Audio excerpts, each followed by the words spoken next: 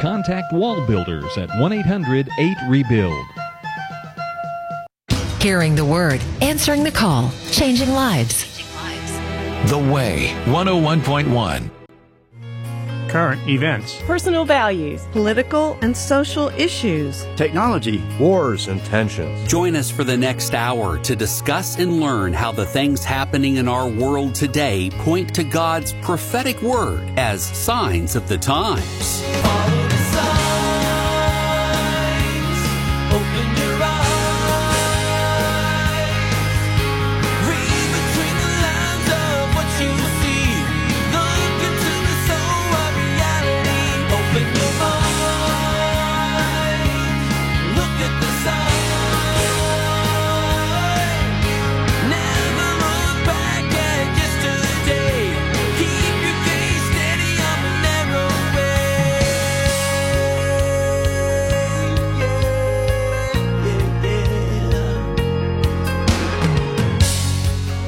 Israel is planning to go it alone against Iran. Turkey thinks Israel needs a lesson in deterrence. The world is doing the wave of antisemitism. The West Coast is desperate for water, and the Pentagon has lots of splaining to do. That's just some of what we'll cover in our weekly look at Bible prophecy in the world's news that we call the Signs of the Times for Friday, May 28th, 2021. Along with Mark Kirk, the senior pastor of Calvary Knoxville, I'm Greg Hilt, and thanks for joining us. To learn more about how to watch or listen, just download the Way Media app or visit thewaymedia.net and click on Signs of the Times. Today's show will also become podcast number 169 for those of you that subscribe through Apple, Google, iHeartRadio, Spotify, or Stitcher. We are back. Yes, we've been gone a couple of weeks, right? Well, you were praying like 2 weeks. I'm thinking like it feels like 3 weeks. Yeah. Well, this is the third show since then, but we've only been gone for a week, and we missed a Friday, and then we missed another Friday. I guess we've missed 2 shows, but we've been gone for 3 weeks, yes, I suppose. There you go. Either way, it's good to be back in town, it's right? It's great to be back. Well, actually, I've always been in town. You were the one that left. I was the one that left. That's right. And I do have a request, because I thought about this today, especially when I was putting that little Boys Are Back in Town song together. Yes. That when we do have a new studio, I want it large enough so all the cameras can catch you actually riding in on your Harley for the show into the studio. I just think that would be and then us passing out from the exhaust. No. You're ecologically friendly. Mark, aren't you going to get one of those Harley, one of those electric Harleys? Yeah, this one doesn't give off any. No, I don't have that yet. And until they get one, and you never will. Well, I need something that rumbles and shakes and scares the squirrels when you drive by. I just can't. We can add sound in post-production. Yeah. I mean, I want it's got to have noise and rumble and be shaky. Nothing else satisfies. I'm sorry. Okay. I'm sorry. That's just how it is. That's all right. It's good to have you back. Good to be back. Yes, absolutely. All right. Well, now this is our Truth in 10 segment of our program where Pastor Mark answers your question in 10 minutes or less. And this actually came to us, Pastor Mark, the Friday that we left. And this is from Jay. And Jay listens to us in Valle de Bravo, Mexico. And Jay says, I recently read that various newer translations of the Bible have left out some of the verses from the King James Version. And it caused me to have pause as to which Bible version should I be recommending to new believers and using for myself. Yeah, again, a great question, and I do want to take a moment to answer this because I think it's something that needs to be explained and something that needs to be understood. There are 2 major, I'll call them translation groups that are out there where we get all of our Bible translations from. We have what is called the Textus Receptus, which is written in Latin. It just means the received text.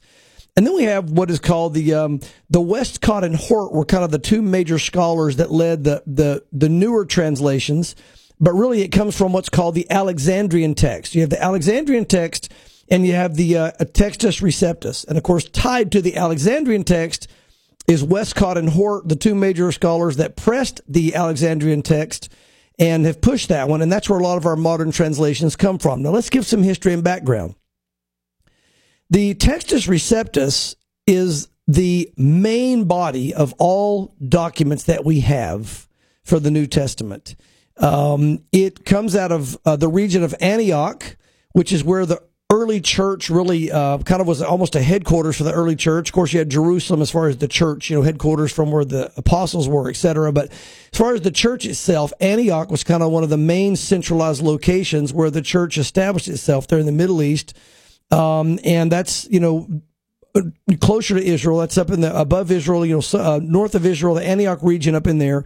And that's where about 94% of all of our biblical documents come from in the New Testament. The other group and that's used for translations such as King James, New King James, and other translations. The other group that we use or get modern translations from came from Alexandria down in Egypt. And there's about 6% of the total documents we have for the Bible, a New Testament, down from the Alexandrian. Now, which really should, just on the surface, let you know that the most reliable body of textual writings that we have are going to come from the Antioch region, the 94%. The 6%, for whatever the reason, Westcott and Hort, these scholars, really push that would be the ones we should get all of our Bibles from. Leave out the other 94%. Let's go just for the 6% of translations that we have. And you came up with the NIV and a lot of the different new translations that you have. And let me back up on that. Not even translations. That's a transliteration, right? That's right. A transliteration. Yeah. Let me give the definition here. Translation is word for word from the ancient text into English. Transliteration isn't concerned about the words. Transliteration is concerned about thought for thought. What is the thought that was coming across? Now, it's interesting. When Jesus quoted the Bible, he always quoted it word for word. He never used a thought for thought.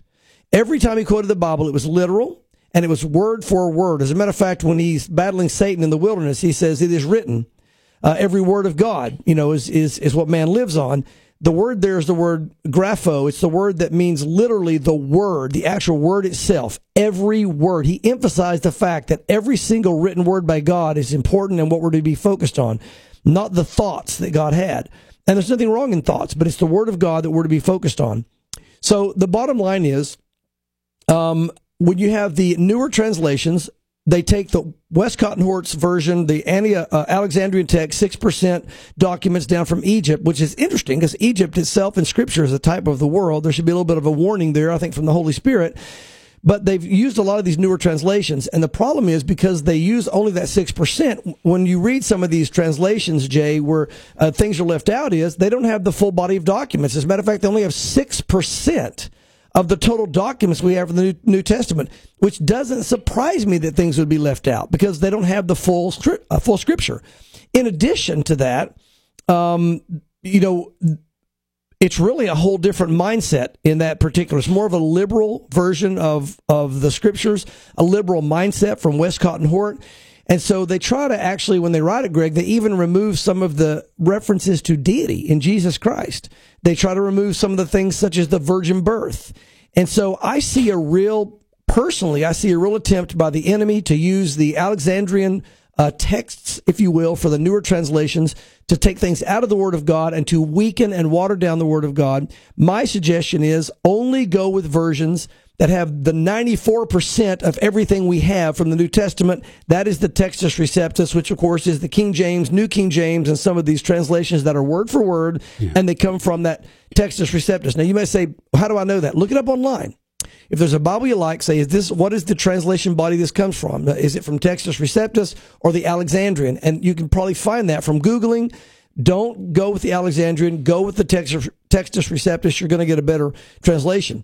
Now, and also want to add to this, King James, a lot of people make a big deal about the King James, and I think the King James is one of the best translations in the world. It truly is. I think it's one of the most accurate. But it's not even so much about the King James, because a lot of people get really upset if you don't use the King James and, I'm King James only and this kind of thing. There's movements, that do that. Yeah. But I say this, kind of tongue in cheek, but it makes the point. King James is too modern, really. It's too new. It came around the 1600s.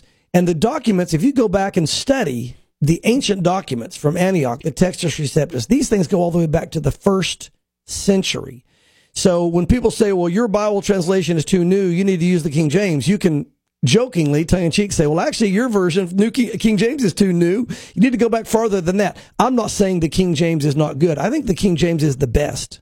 I think it's the best translation that we have. That's my personal opinion from the study that I've done. I think it's the most accurate overall, and it is the best.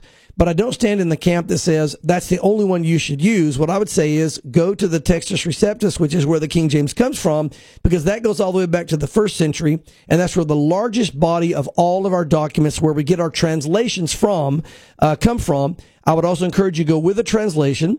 Nothing wrong with a transliteration, but understand when you have a transliteration or a thought for thought like the NIV, etc., you don't actually have the true word of God. You've got the true thought of God as man translated it. And I would rather go with the word of God as God wrote it. Would you also put, and this book has been popular in our modern times, and that is the book that was written by Eugene Peterson called The Message. Yeah. Would you say that The Message is on par with the NIV in terms of being in the category of a transliteration, or is The Message even more liberal than the NIV is in terms of its thought-for-thought approach? Yeah, no, the Message makes NIV look conservative. And I'm not saying that, first of all, let me make clear, I'm not saying if you're using the NIV, you're in sin and you can't learn from an NIV. What I'm saying is you're not really getting the word of God word for word. You're getting thought for thought as the editors put it together. And I personally want word for word. What did God say? I don't want what these editors gave me a thought that God said. I want God's word. Mm-hmm. And the NIV is not that. But the Message, yes, the Message is way more liberal than NIV. Again, Greg, I would say the Message, I would even go so far to say the Message is heretical in many areas. It's actually blasphemous in certain areas. And the bad thing about some of these newer translations is they try to, again, remove the deity of Christ. You'll see it, rather than referring to his deity, they'll change the wording some other way because they can say what they want. It's thought for thought, not word for word. Or when they talk about the virgin birth, I'll give you one example. You'll see this in the NIV as well as some of the other newer translations that come from that 6% Alexandrian text rather than the 94% Textus Receptus. And they'll say things like, well, a young maiden, here's the prophecy, a young maiden will have a child, and this will be a sign to you. Well, that's no sign.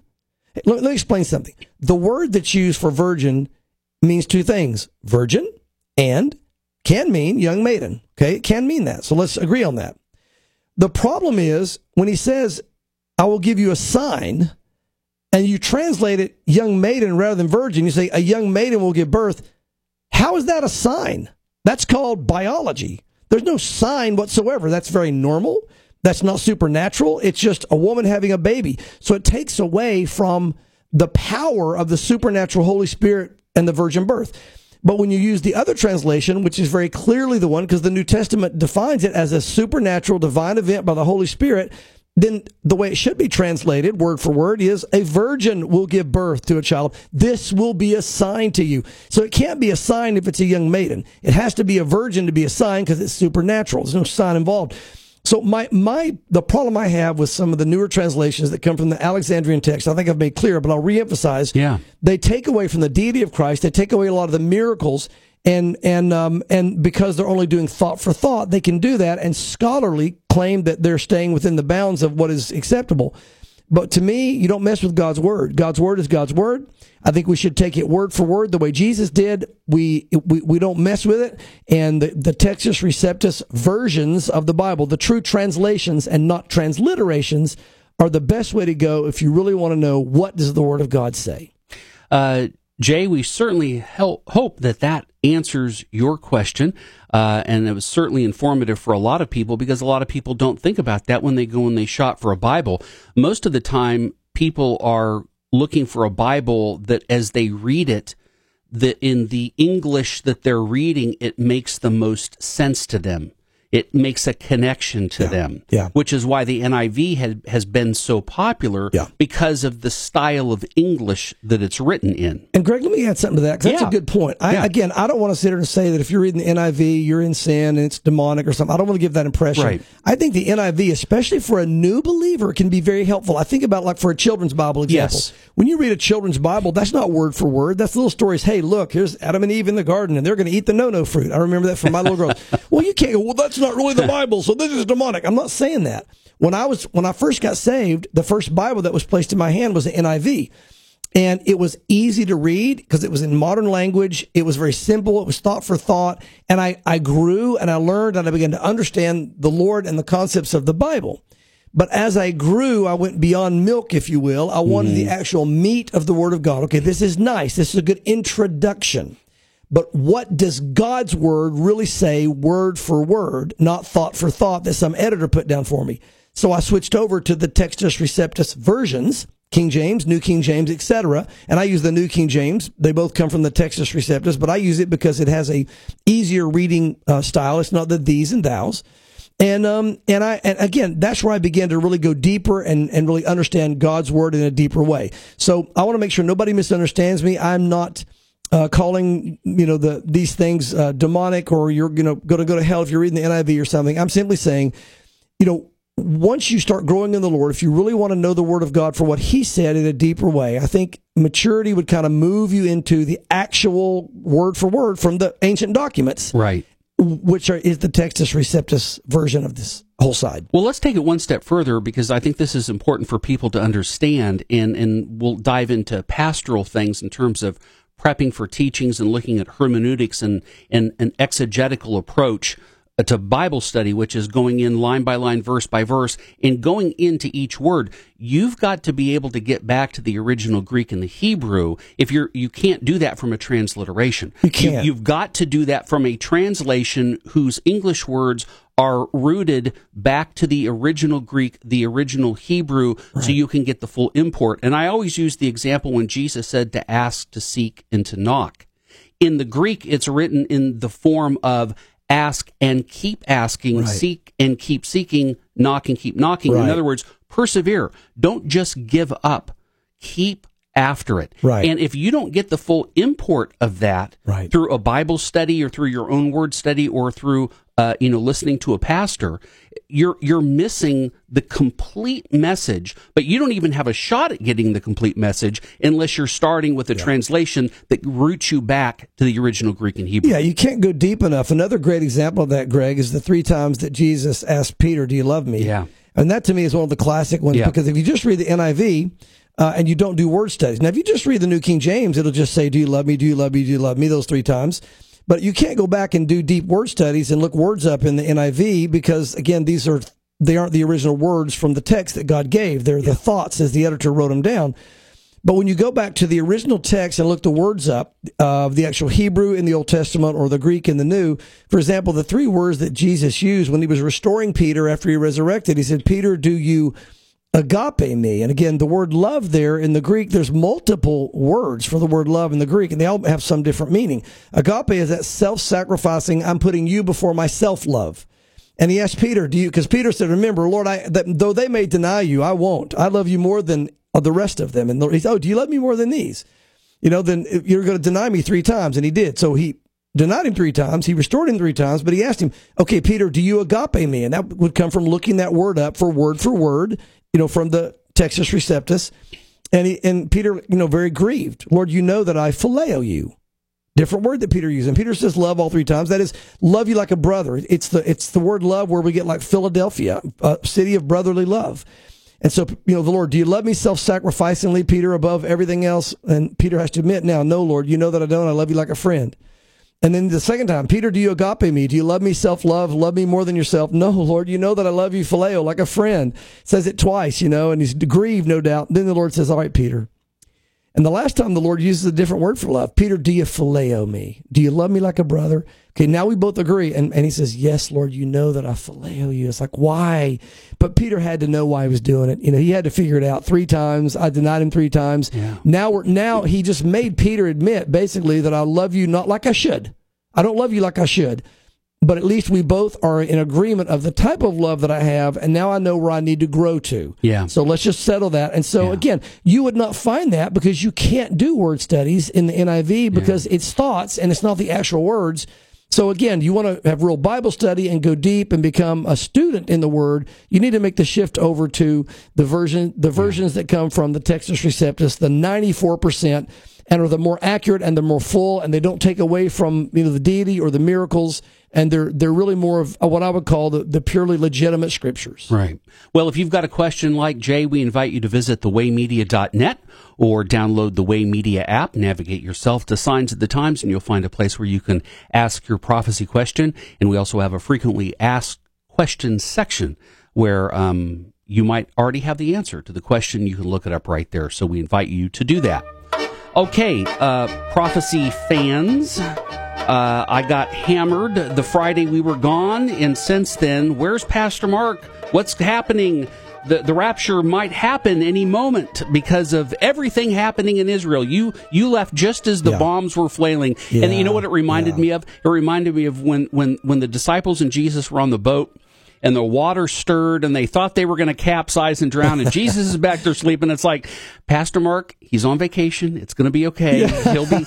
He'll be back. So I know they've been chomping at the bit for the last 20 minutes that we've been on the air here to talk about Israel. So let's do that. We'll launch off. Hang on, go ahead. even, you know, Greg, before this article, let me give a moment. Might even take the rest. We'll see. Okay. Let me explain how this works, that cycle, because I shared it with our body. Well, that's a good idea. And I think that's important We'll do for that, our and then listeners we'll get to articles in the second half. Yes. I think it's important for our listeners to know how this process works. Now, again, this is pretty consistent. It doesn't always work this way. But when you see these flare-ups in Israel, I want you as our listeners to understand typically how this works. First of all, we know it's spiritual. We also know it's a hatred of Israel. We also know it's an ancient hatred of Israel. It goes all the way back to Isaac and Ishmael and the fight that they had. That's where it really began. It's a family feud. And then it turned into a spiritual feud, and then now it's just, it's grown from there into kind of multifaceted. But here's how these things typically work. What will happen is Iran is really the one doing these things. They're the ones supplying all the rockets. And I've watched this now for 30 years. It's kind of the same pattern. What they do is they will stockpile Gaza and Syria and Lebanon, the surrounding peoples that hate Israel around them. They'll stockpile them with missiles. Israel catches a lot of them. You'll hear of occasional boats being blown up or warehouses being blown up or different things. But they get a lot of missiles through because they send piles of missiles, which, by the way, is crazy for America to be giving any money to Iran like we're doing. Because when we give them money, they simply take that money and they make bombs and they send the bombs to Israel's enemies and fire them on Israel. So we are, in essence, funding the bombing of Israel in many ways. And we're guilty before God for that as a nation. We need to repent and stop giving money to Iran. But now, with that said, what Iran does, they get our money and other people's money and their own money, and they build all these rockets. They fill these stockpiles up all around Israel. And then when the time is right, they start lobbing all these bombs. And again, these missiles. Last time, over 4,000 here just a couple of weeks ago. And so what Israel will do is, Israel again has the Iron Dome system where they help to block the majority, 90-some% of these bombs that come in, these missiles that come in, which is still horrifying. You've always got these sirens going and bombs blowing up, and some get through, and it'd be a horrible way to live.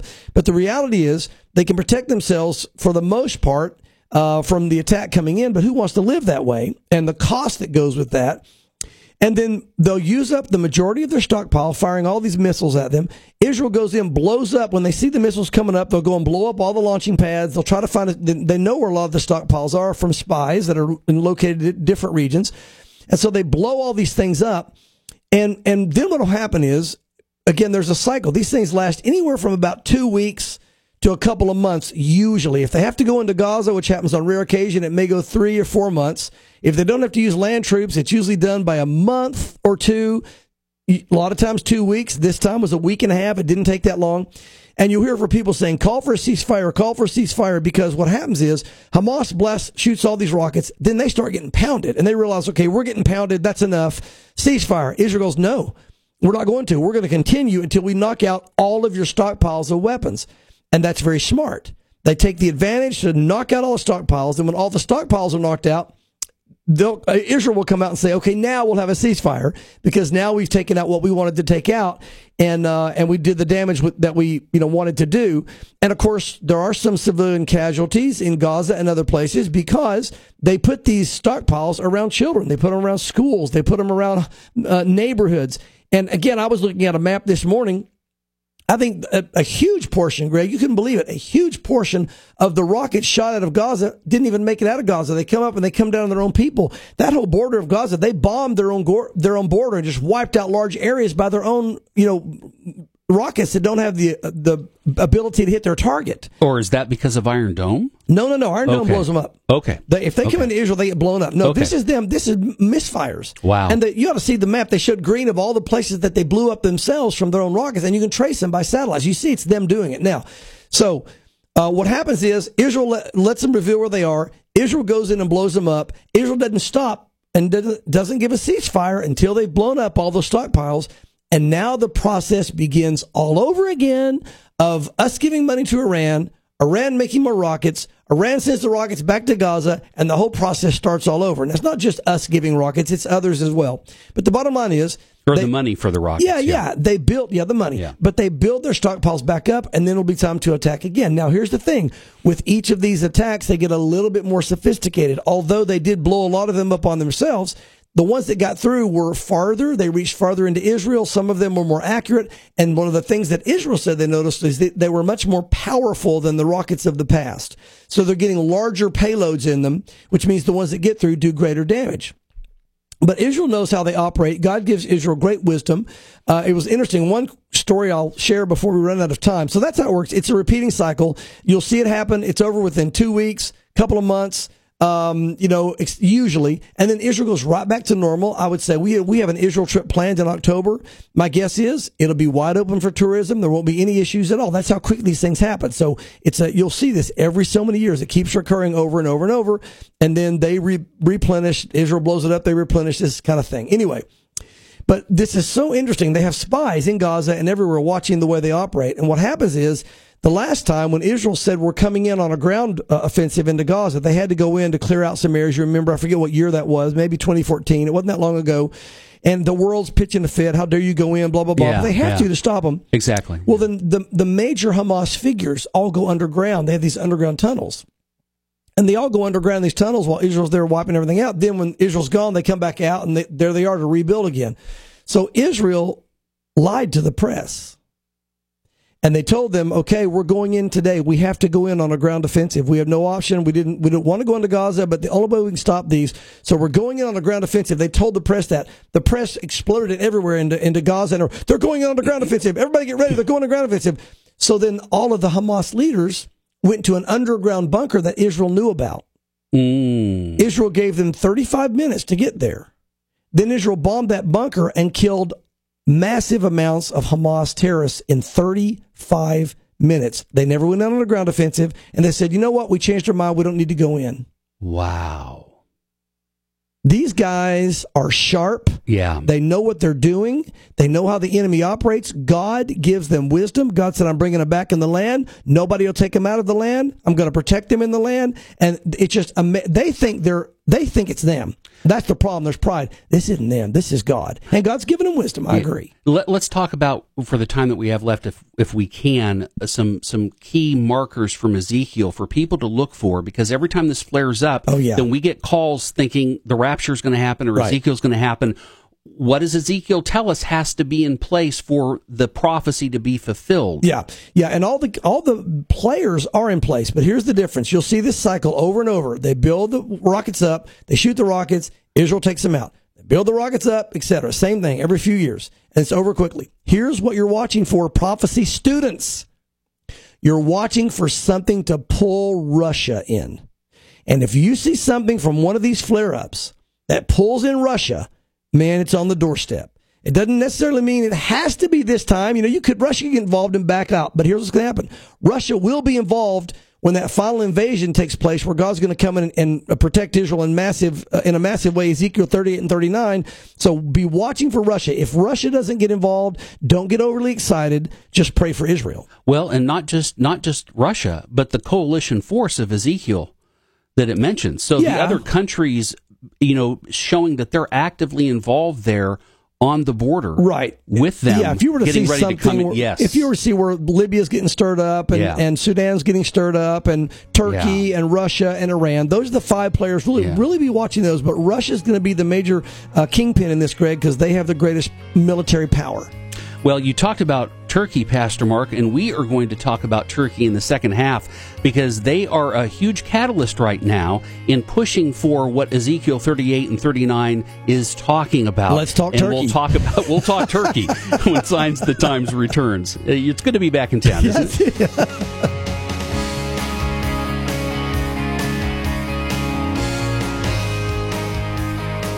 WIAM-LP. 101.1 FM, Knoxville. It's easy to be careful with your finances when money is tight. Hi, this is Chuck Bentley with My Money Life from Crown Financial Ministries. Today, Crown's founder, the late Larry Burkett, reminds us that good stewards are just as careful with an abundance. I have a good friend who lives out west. He was listed as the 6th wealthiest man in the world. He said there's 3 prerequisites, by the way, to being wealthy in our country. Number 1, you've got to have a very good education. Number 2, you've got to be very, very sharp in business. Number 3, you've got to inherit a lot of money. He inherited a lot of money. But he's a very disciplined person with his money.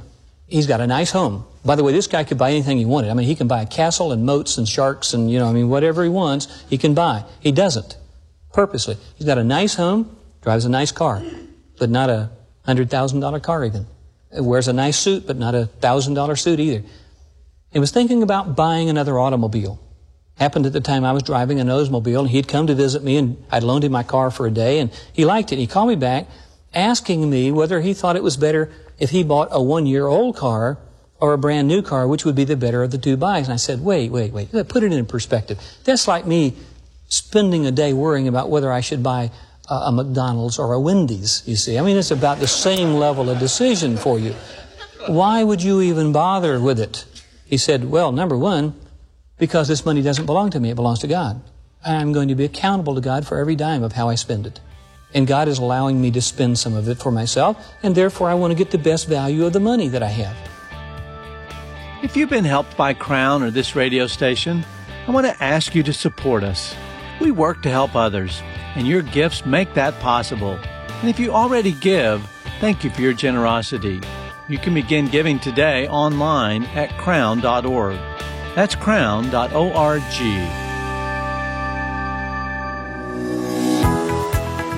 A Moment of Grace with Ed Taylor.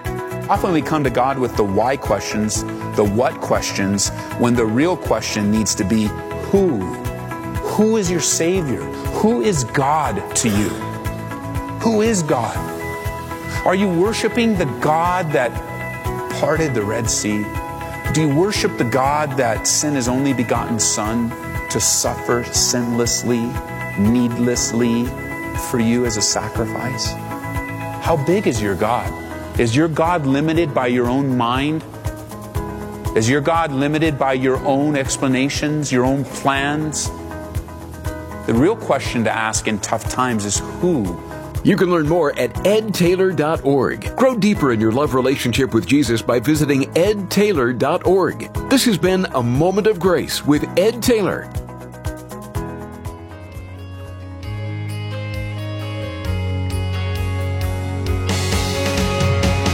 Signs of the Times now continues. Here again is your host. Welcome back, everyone, to the second half of our weekly look at Bible prophecy in the world's news that we call the Signs of the Times. Today is Friday, May 28th, 2021, but you could be listening to episode 169 anytime by going to thewaymedia.net. You can listen right from our website, download the app, or subscribe through any of the sources that we provide to you on our website so you can play it in your favorite MP3 podcast type of player. All right, so let's get into Israel articles, which is only just really one, and that's really, yes. Let me make a quick correction here, because somebody actually got a correction here, something I want to make that between the show break there or whatever, of transliteration and thought for thought. I think the transliteration, again, the thought for thought are more of just kind of the message, the thought for thought, whatever one. But there is a difference in actually transliteration technically, in that it is where you try to take a word that we don't have and you try to replace it with something that will actually mean that word, but you don't have that word. So it's not purely a thought for thought. And I'll get a better definition of that for us for next week, because I want to look at that more. But there is a difference there between transliteration and thought for thought that needs to make there's a difference there I need to make, and we'll look at it more in detail next week. But the idea behind the 2 points I was making today is that if you want the literal words that are used, you have to go with the Textus Receptus to get that. The newer transliterations will either transliterate or they will use thought for thought, and we'll talk more about the nuance next week. Yeah. Okay. So follow up to all of the Israel bombing stuff in Iran. Yes. We know Iran is the major catalyst in terms of making Ezekiel happen because they're religiously motivated based on what Islam is saying in terms of what they're supposed to do with the Jews. Yeah. And so that fervor will continue until Ezekiel is fulfilled. Right. And more countries are turning their back on Israel, and this is just one further proof of that.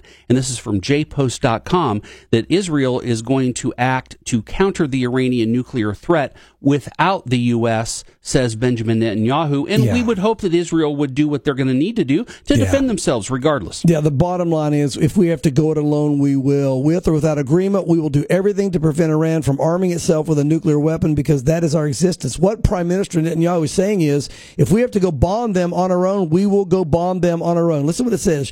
Israel may act on its own to counter Iranian nuclear threats. Prime Minister Netanyahu warned on Monday night. A U.S. Secretary of State Anthony Blinken headed to the region. Blinken's Tuesday visit to Israel comes just before a fifth round of indirect negotiations between the U.S. and Iran to return to the 2015 Iran deal on Thursday. U.S. Special Envoy for Iran, Robert Malley, said of the negotiations, and I quote, "The latest round of talks was constructive and saw meaningful progress, but much work still needs to be done." However, Netanyahu stated, and I quote, "Ensuring that the Ayatollahs will not stop the thousands of years of existence of the Jewish people will require us to make courageous and independent decisions. With or without an agreement, we will do everything to prevent Iran from arming itself with a nuclear weapon." Again, here's the bottom line. America now is backing off on Israel. They're saying, we're not going to help you. We're going to let Iran develop this weapon. We've already been helping Iran. Foolishly, we're blindly helping the enemies of God. And Israel's saying, you know what? Okay, America, we've looked to you to help us, but when you don't help us, we will help ourselves. It kind of goes back to the whole thing about, a weapon in the home. If the police can't get there and somebody's coming in to kill your family, you're going to take action before the police get there. So Netanyahu is saying, look, if America's not going to show up with the blue lights on and help us, then we're going to have to pull out our own defense weapons and take care of this, and that means we may attack Iran. Pretty serious, direct, world, get ready. If we have to, we're going to. And so interesting to watch, because that, of course, would inflame Iran and could be the kind of catalyst to get this whole process going with this invasion from Ezekiel 38 and 39. Which is the perfect segue to Ezekiel 38 and 39. Okay, our first article, Pastor Mark, comes from FoxNews.com with a report saying that Turkish President Erdogan is telling Vladimir Putin that Israel needs a deterrent lesson. It sounds like he's saying we need to take Israel behind the woodshed. Yeah, it's what we call in the South attitude adjustment. Yeah, an attitude adjustment, yes. Or a Walmart whooping. Yes, yeah. It says the Israeli forces and Palestinian militants continue to engage in the largest conflict between the two groups since the war in 2014. And the Turkish president has told the president of Russia, which is interesting to see those guys interacting, knowing they're a part of these main ones that will be leading this attack against Israel, that they need this strong deterrent lesson. The Turkish Presidential Communications Directorate said the two leaders talked by phone Wednesday about the conflict. Erdogan emphasized the need for the international community to give Israel a strong and deterrent lesson, and called on the UN Security Council to step in with a determined and clear message to Israel. He also suggested to Putin that an international protection force should be considered to shield the Palestinians. Now, this is interesting, because not only is he saying we need to go and teach them a lesson, he's saying it to Russia, and of course his intent is get Russia involved, and we know they will be involved at some point. So you can see the stirring of getting Russia's attention and getting them going on this already. Now, remember, when Russia gets going on this, they're going to be pulled in like a hook in the jaw. But if everything is in place for that, it's going to be a lot easier to yank them in whenever the fish takes the bait, so to speak. And so, again, just further laying the groundwork for this invasion that's soon coming. Yeah. Israel Today, the website, is reporting that Turkish President Erdogan, again, we talked about Turkey being a real motivator here, or a rising player in Ezekiel's prophecy. He's coming out and saying that all of humanity should be united against Israel, to which we say, isn't that special? Yeah. This is exactly, Greg, what the Bible says will happen. Again, Zechariah 12:3 says this: on that day, the day that all this happens, where God's going to bring these enemies against Israel, I will make Jerusalem a heavy stone for all peoples. Notice, for all peoples. All who lift it will surely hurt themselves, and all the nations of the earth will gather against it. So the Bible predicts that everyone will eventually turn against Israel, although that's not the case yet. So when you hear this type of statement coming out of Turkey or anywhere else, it is exactly in line with what the Bible says will happen in the last days. Let me read some of the article. Many turn to the Bible after Islamist leader urges Christian leaders to help unite the world against Israel. In a statement that set off prophetic alarm bells for many Christians and Jews, the Turkish President Erdogan, he's in the news a lot, obviously, urged Pope Francis to join him in coming against Israel. So, well, that's a good partner. Yeah, think about it. Again, I don't know how well he would. Anyway, Erdogan fancies himself the leader of the Sunni Muslim world and sees the Pope as the primary head of Christianity. In his eyes, they must come together to lead the rest of the world in confronting the Jewish menace. And I quote again, as you already started the article with, all of humanity should be united against Israel, Erdogan told the Pope over the phone.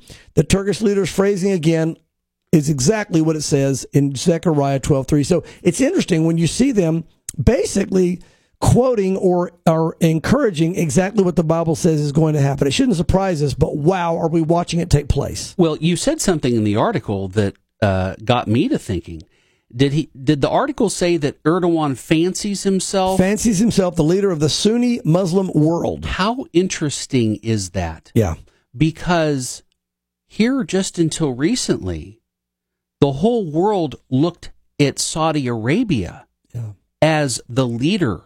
With Mecca being there. With Mecca being there is the leadership for the Sunni Muslim fact. Yeah. Or the Sunni faction of whatever, of the Muslim religion of Islam. Yeah. And now, because we've seen story after story over the last year or so, where Saudi Arabia is taking more of a Switzerland approach towards Israel, that Erdogan is, from a religious standpoint, grabbing that baton and running with it for those Sunnis that believe as the Shiites do.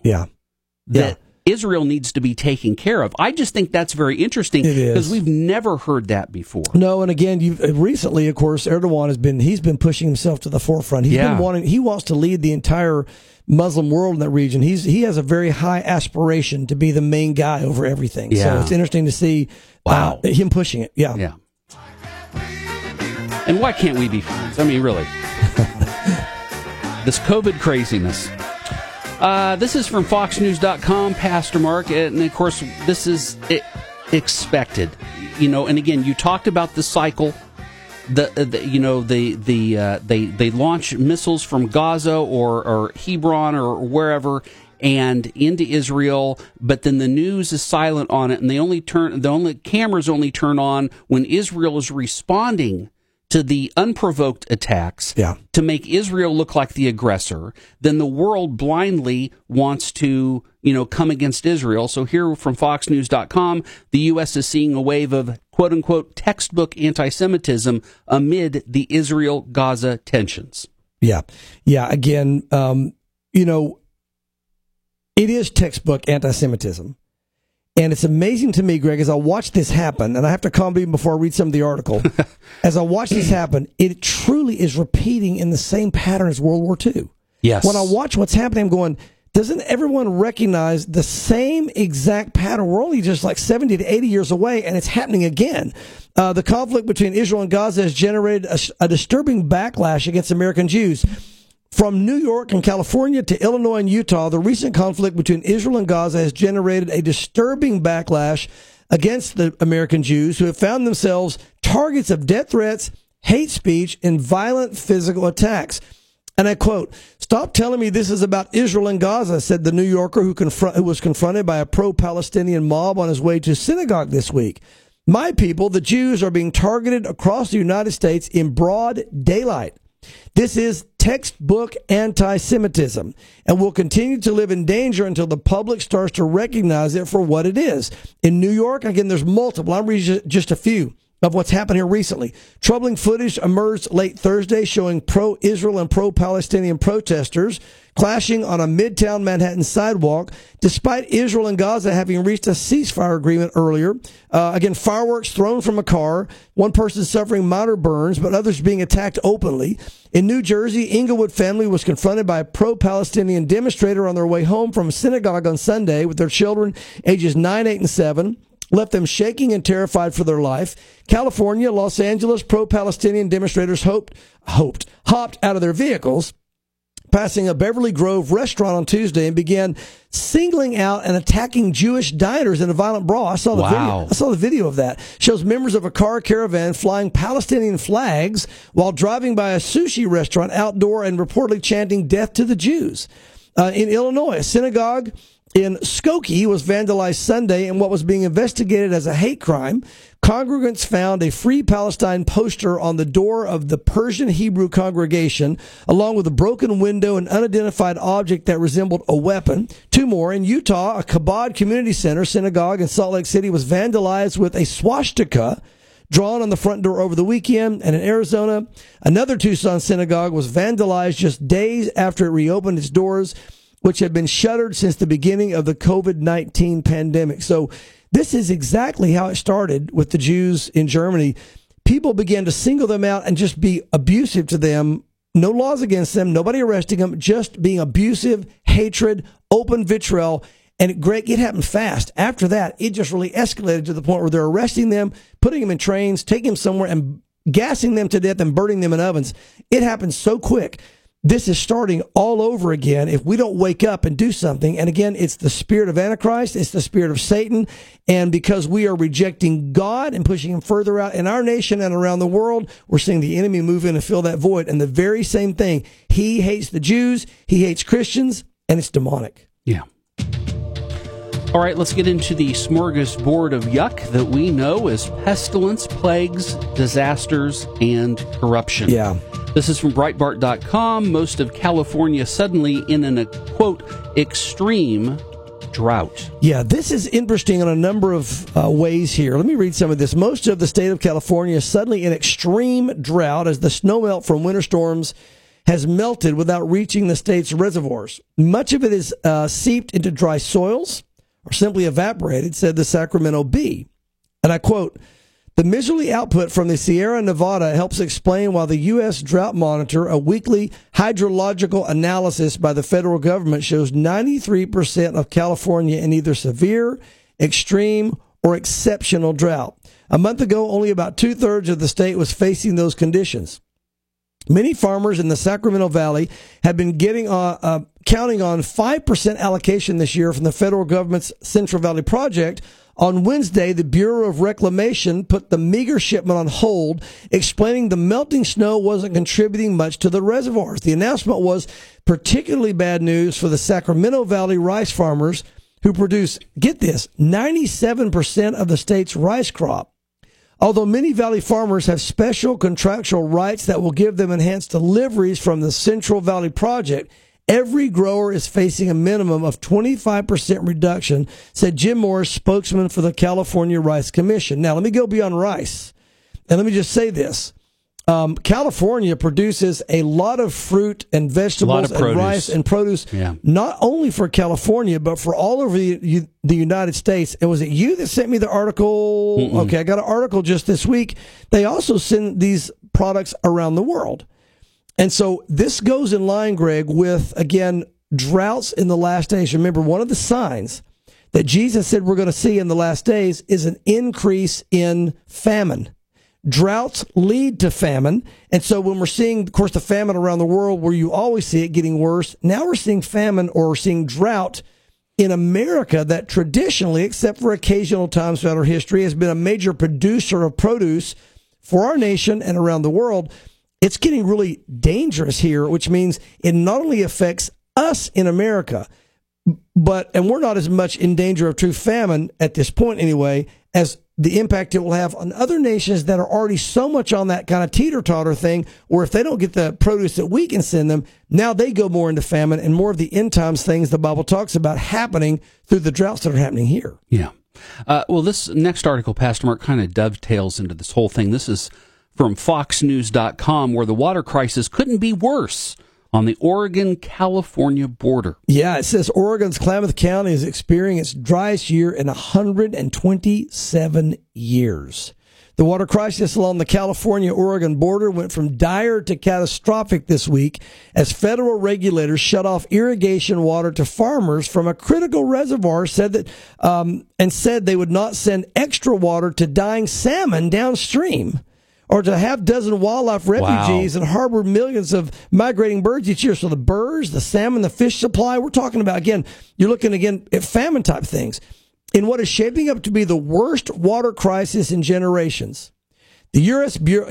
Bureau of Reclamation said it will not release the water, and we talked about that, this season into the main canal that feeds the bulk of the Klamath Reclamation Project. So it's affecting more than just one area, marking the first for a 114-year-old irrigation system. The agency announced last month that hundreds of irrigators would get dramatically less water than usual, but a worsening drought picture means water will be completely shut off instead. The entire region is in extreme or exceptional drought, according to federal monitoring reports, and Oregon's Klamath County is experiencing, again, the driest year in 127 years. So that affects the whole ecosystem. Hey, not just California, moving into Oregon. And again, it's interesting. The Bible talks about, we said famine in the last days. But Greg, the Bible also says that peoples that turn away from God, God will dry up their rains. Wow. And it's interesting to see the rebellion of California, the rebellion of Oregon against God as they're promoting anti-God agendas. And I know that you can't say that every one of these things that happen is a judgment of God, but I do believe we have to keep our eyes open to also say it could be indeed a chastisement from the Lord as well. Well, and it's just all part of Matthew 24. I mean, at the end of the day, Jesus said that all of these things would be happening, but the end is not yet. These are the beginning of sorrows. Right. Yeah, they're definitely tied into the rejection of God. Yeah. But Jesus is saying, hey, listen, wholesale, all of these things are going to be happening. That's right. And it's all rooted back to that. It's a chain reaction, domino effect. Yeah, and we see that in the Old Testament when there was famine or when there was a drought. Right. Where the people looked to who? They looked to the pastor of the day. They looked to the prophet. Right. To cry out to God on behalf of the people. Yeah. For them, for God to send the rains. Right. Or to withhold the rain as a way to show that God is in control. Yeah. I mean, it goes both ways. Yes. Either way. Absolutely. Yeah. All right. Our last article of the day. I love these. These are great. This is from CNN.com. UFOs in the Pentagon. How the government has handled reported sightings, mysterious videos, and much, much more. Yeah, this whole UFO thing, we've been talking off and on for years about. We're going to be talking a lot more about it soon. I think June is the release maybe of these documents from the government. I think it's sometime in June or July. It's this summer, where more classified documents will be unclassified. And the reality is they're saying, look, there really are things we can't explain. And America leads the world in technology, so it's probably not somebody else doing this.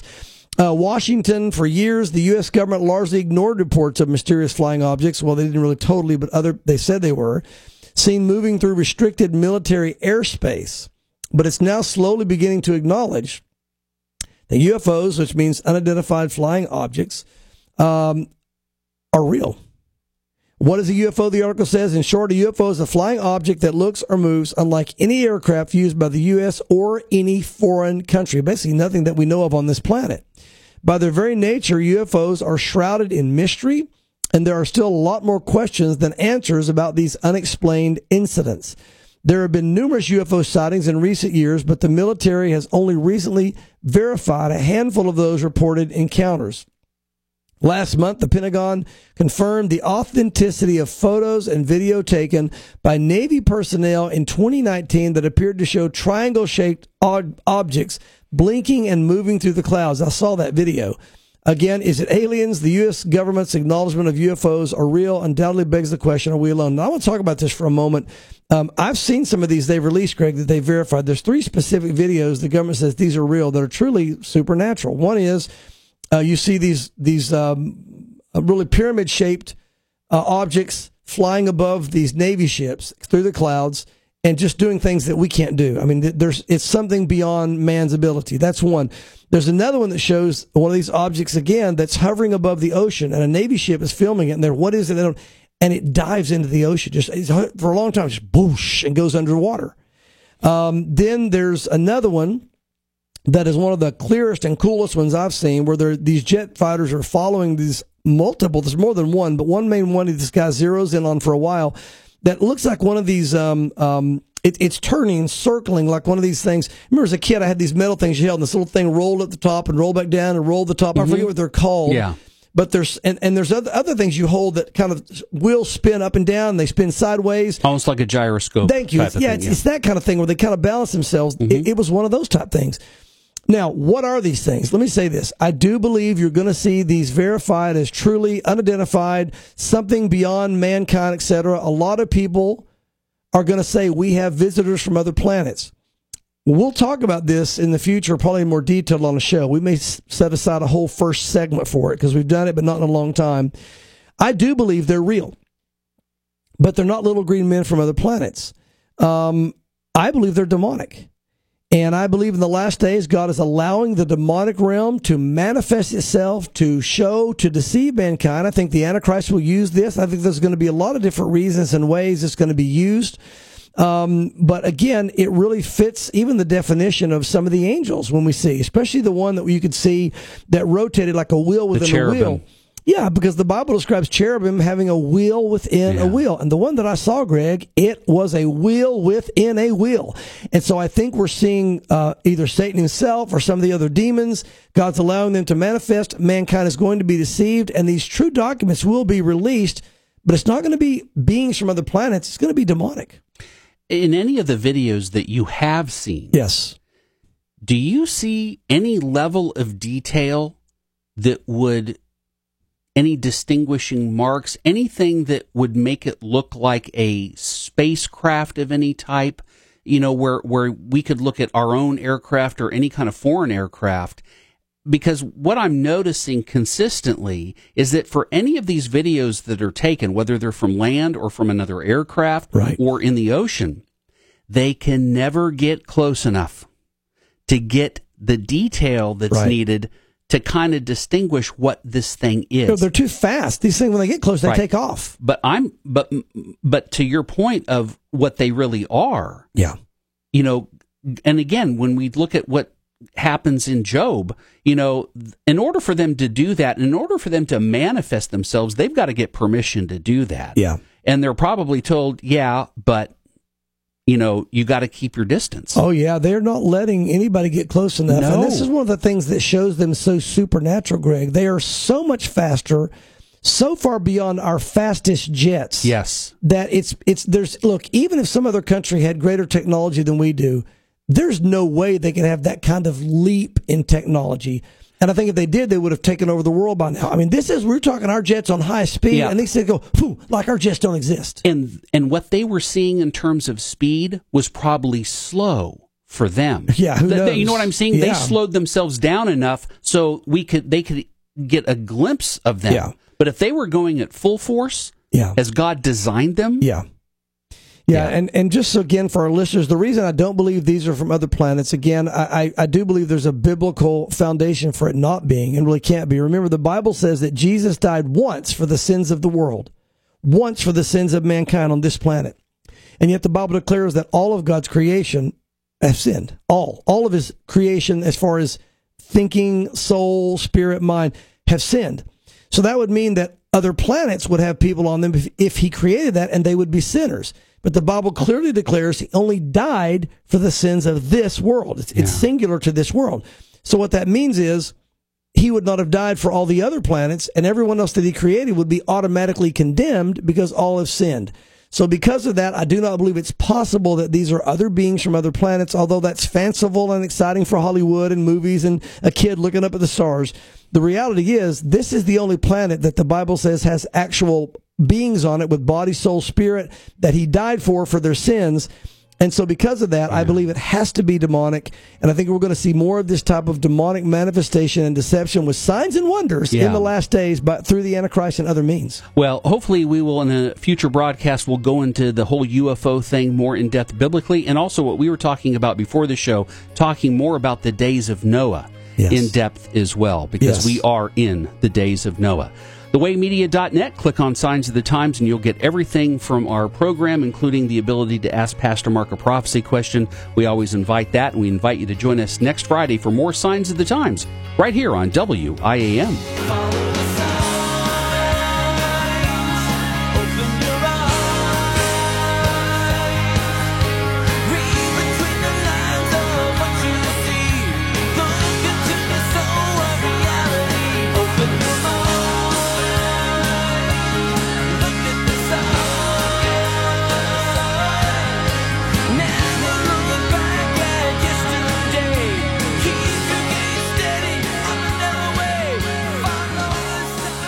You're blessed. Does that sound trite or forced or untrue? It's not. Before you made the choice to follow Him, God gave you everything you need to live. Every morning, you are blessed with a sunrise, air, and water. No matter where you stand with Jesus, God has blessed you, but He's willing to share even more. For some, the blessing improves here. WIAM 101.1 FM, The Way.